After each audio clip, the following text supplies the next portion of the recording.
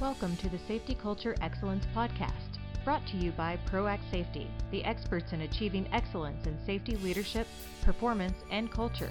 And now your host, John M. Galloway. False confidence. Mark Twain said our problem is not so much what we don't know as it is what we know that just ain't so.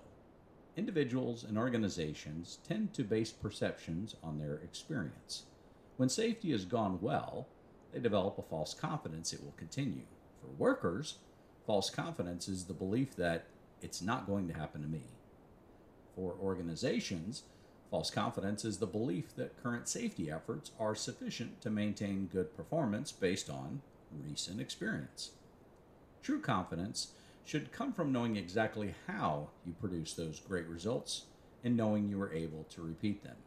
Such information is what Deming called profound knowledge, and there is nothing false about that. Sign up to receive our monthly newsletter, which includes our latest published articles, videos, blog, upcoming events, and the popular What's Wrong with This Picture game at proactsafety.com/subscribe.